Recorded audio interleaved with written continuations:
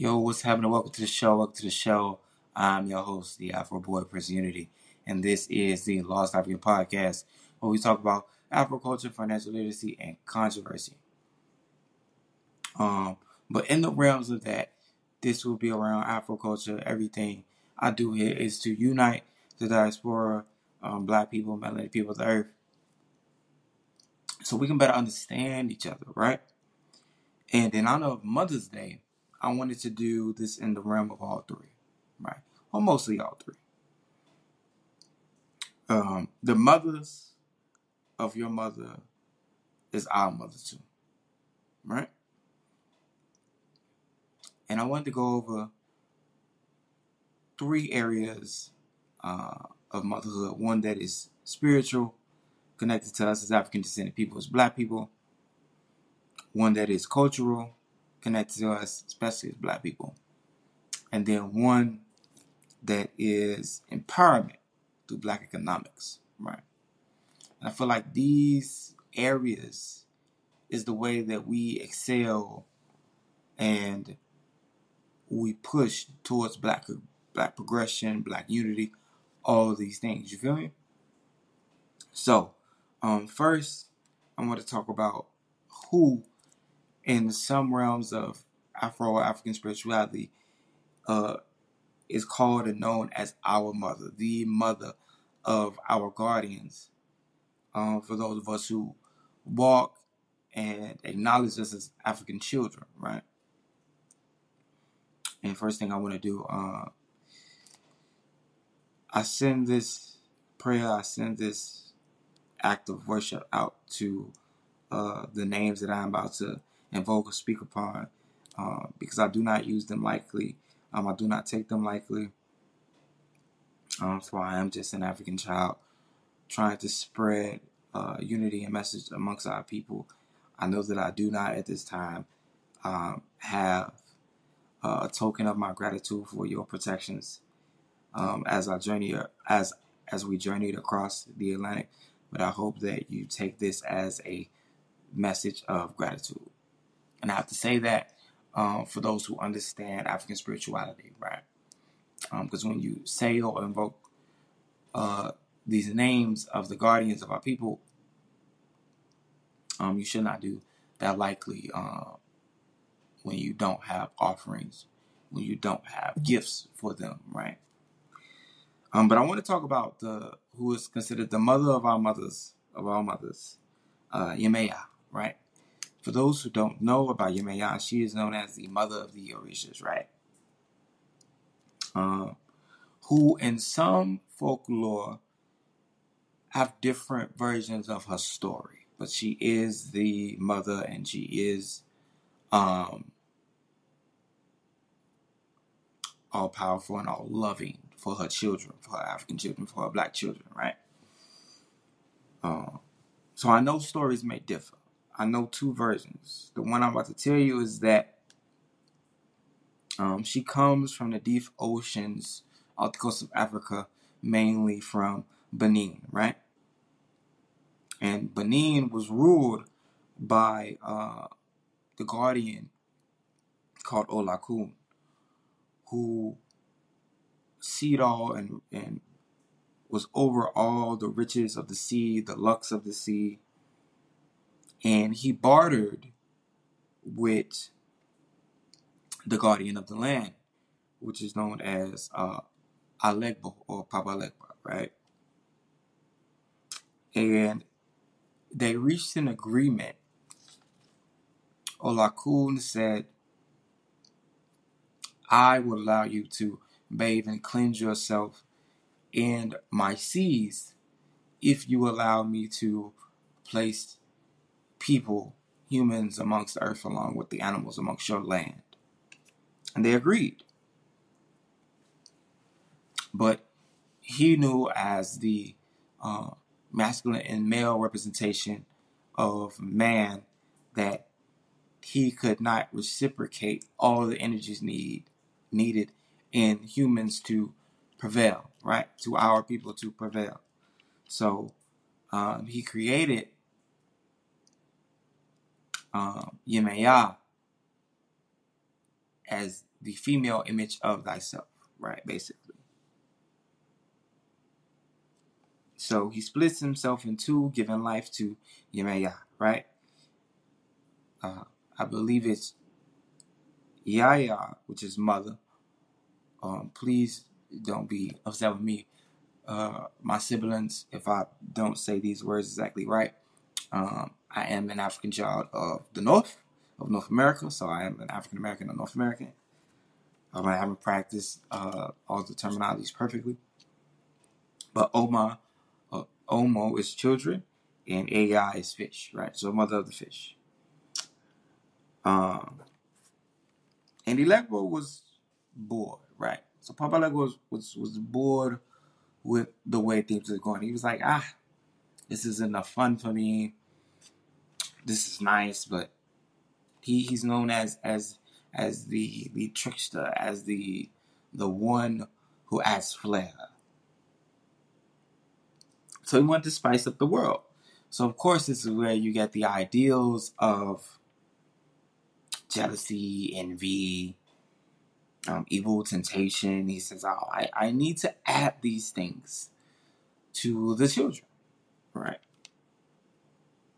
As a way of balancing out the aspects of love, growth, and prosperity, right? Because all cultures around spirituality believe in balance, light and dark, good and evil. This is even seen in Christianity. This is the aspects of good and evil and balancing of scales is throughout all realms of spirituality, ideals, and religions. But once he added these temptations to the earth, the moment that they touched the shores where Yemaya resides as our mother, she had to take the journey because she cannot see her children make this in this suffering, especially in this suffering alone.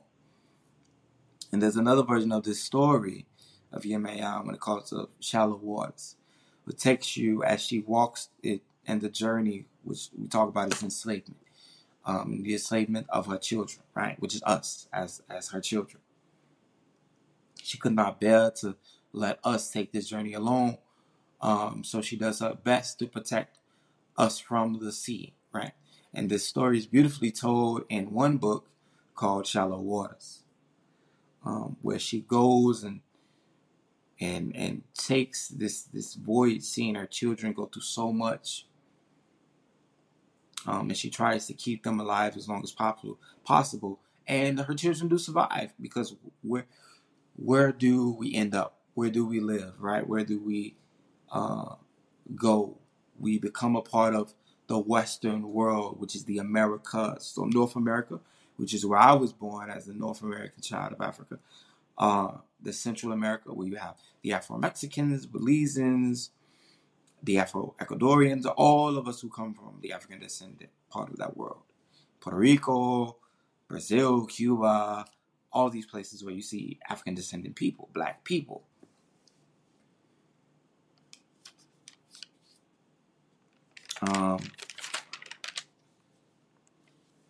So I wanted to acknowledge and pay homage and give that version of the mother of our mother of spirituality.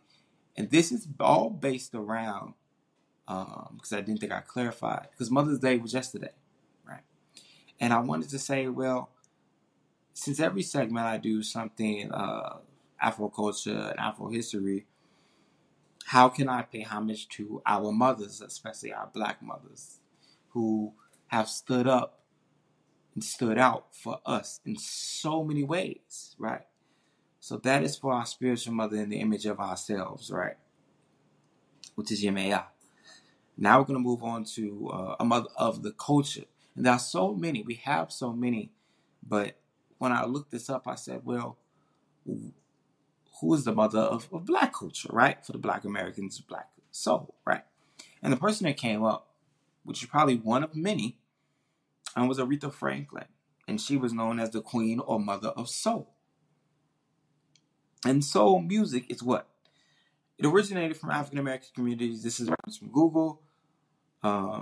a full disclaimer, anything you hear me say is not based in fact. It is based in my opinion, my conclusion, based on the research that I have done prior to the creations of the show, putting out this entertainment. This is not based in factual information, entertainment information. But soul music originated from the African American community throughout the United States in the 1950s all the way up to the early 1960s. It is a combined elements of the African American gospel, R&B, and jazz, right? But who was this queen or mother of soul, right? Aretha Franklin. Where was she? Where was she born? What was some of her accolades? And how can we sum up her as a person, right? So Aretha Franklin was born in Memphis and raised in Detroit, right? She was an infamous star and relatively young because she was born in 1942. She became this infamous star in the 1960s. So she's my age. She's in her 20s, early 20s, late 20s, mid 20s. She's in that realm of 20s. Dr. King was in that realm of 20s. So it amazes me how much people like to say, oh, you're so young, when the most impactful people, some, not all, but some of the most impactful people were in their 20s who made these historical feats. They challenged the way the world was, especially our black women, challenged the way the world was to make it better for those who will come after, right? And I think we forget that so much, which is why I made this show, to pay homage to these people, these women, our mothers of our mothers. But she earned her crown from infamous songs like Respect and songs like Think, right? And I went and listened to Think because I said, well, why did they reference Think as a very black nationalist-based or conscious-based movement? Because a lot of black artists express words of consciousness, words of grief, words of the black experience through their music that couldn't have been spoken directly through a political or social lens, right? So a lot of black artists said, okay, how can I use my influence and get my point across and still speak for my people? Same as Sam Cooke, through music. So she tried to do this through one of the songs, Think. And to me, Think spoke of the civil rights, black nationalism, conscious things, everything that we were going through during that time of fighting for segregation, fighting for the right to be human and respected as black people, and even for the women who fought women's rights. So black women were very much a part of that movement too, even though they had to choose, and we honor them for making this choice to say that at this time, we exist in this black realm, so we will fight for black rights, civil rights, for everyone to be treated civilly, right? So we thank you, black women, for standing with us as black men and black collective and your black children in that choice, right? While all this was going on. But along with that, she stayed and rooted in her gospel ways, right? Because a lot of people forget that, again, just like soul music, a lot of our music community and collective cohorts were birthed throughout the black churches, gospel and Christian and Baptist churches, to where those were the first collectives as a community where, even in secret, that was one of the first and only places that we were able to congregate amongst one another outside of the oppressor's eyes in those moments of oppression. And people said that her voice was a direct expression of black feeling and consciousness. And to honor her black intelligence, we have to honorably notarize that she was self-taught pianist. She taught herself how to play the piano. She was the first female artist in the Rock and Roll Hall of Fame, nominated for over 40 Grammys, and won estimated close to 20 of them, 18 probably to be exact, and a few special Grammy nominees. And she was honored as the GOAT in the magazine Rolling Stones Hall of Fame. So we pay homage to her as one of the mothers of our mothers, especially in the culture, or to be more direct, Black culture, uh, as an honorable mention for us in the diaspora, us as Black people. So we thank you, Aretha Franklin, for your actions through music, your bravery to go for your dream, and to let no one defeat your purpose, especially as a Black woman, as a mother of our mothers, whether that be metaphorically or in reality, for these mothers who did have actual children. And one last thing that I want to pin a notion on was the mothers of Black economics, right? Because leaving wealth, creating this impact through monetary aspirations, goals, and the reality of the business is impactful on its own. And two people I actually want to notarize because this is so important is the first Black female millionaire, which is Madam C.J. Walker, who was born of former slaves. And she went against the grain. This is referenced via Google. But she was known as going against the grain as the first self-made female African-American millionaire by revolutionizing the way we styled our textured hair. She turned as highlighted facts, she turned an idea into a $1 million company. She hired and trained 4,000 Walker agents to expand her ideas upon hair. And Walker agents was Black women. So she hired and trained 40,000 Black women. To understand that from an economical lens, that is doing what? You are giving jobs, you are giving a salary, you are giving income to 40,000 families, 40,000 women, whether that is families of a marriage or families of siblings. You have just brought in income to 40,000 Black families. That should not be overlooked. And then she founded hair and cultural colleges and established Black schools, most likely HBCUs at this time. And she taught ropes of business and budgeting. So she taught economics to growing entrepreneurs, Black businessmen and women, for those who took adhered to her knowledge. So that is one. And a quote from her is that I had to make my own living and my own opportunity, but I made it. Don't sit down and wait for opportunities to come. Get up and make them. And I think that is so impactful to us as a Black collective, us as a Black community, men and women. And the second mother of our mothers I want to pay homage to is the first Black woman to take a company public. And the reason that I find this is so impactful is because when you take a company public, for those who don't know,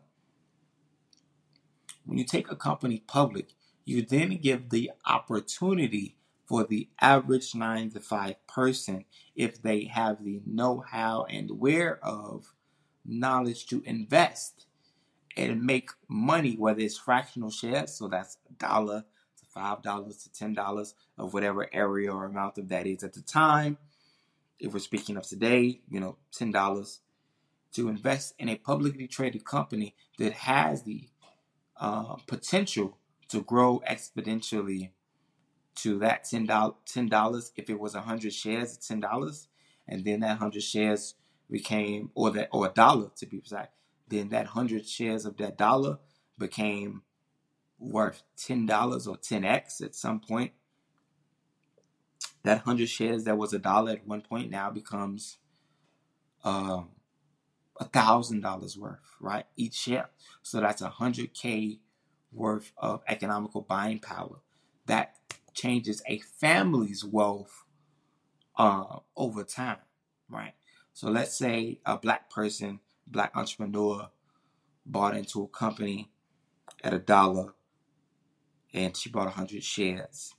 and let's say she did it in her early teens or early 20s.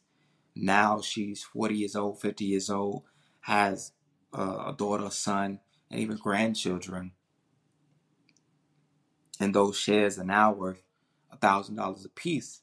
She has generated family wealth throughout her lifespan. She can leave something to her family, and that should be held as an example for us as Black people, as a diaspora, that this is possible. And that woman, the first first Black woman to take a company public, is Cathy Hughes, right?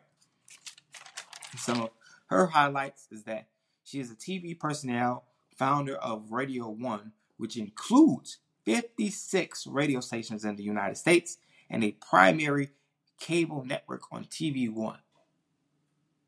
So that is strong, right? She also holds the title of the first African American woman to chair a publicly held corporation and continues her family work and legacy at Pinewood School. Lastly but not leastly, she champions for hunger and homelessness and mentors countless of women and advocates for dedicated, empowering minority communities. Because we have to give these things for free. I keep doing this show, giveaways, my viewpoints of unity and how we can get there from so many different segments, because if I reach one, that one could be the spark for the next, right? For the next of our community, impacting and empowering our community, and it can bring so much to us as a people. So I wanted to pay homage to the mothers, your mothers, and our mothers. On a spiritual level, as African children, as Black children, as the melanated children of the earth. From a historical and cultural level, and from an economic level, to show you that our mothers deserve to be honored. Black women, whether you are a foster mother, stepmother, or birth Black mother, or a mother figure to so many, we honor, we love, and we hope to continue to protect you the best we can. And I know you may stumble as your children or as your significant other, but we do our best to love you the best we can in every way we can. So this goes out to all the mothers, especially Black mothers in our community, figuratively or literally. I thank you. And I hope that you gain love and cherish this episode and spread this episode as knowledge to the young, to yourself, as an inspirational message. Thank you. Please like, share, subscribe to the YouTube channel, Lost African Podcast, the Facebook blog, Lost African Podcast, and share and listen to our podcast on Spotify, Apple Podcasts, Google Podcasts, Radiocast, and all the other platforms that holds our message. Give us a rating, and we will see you later.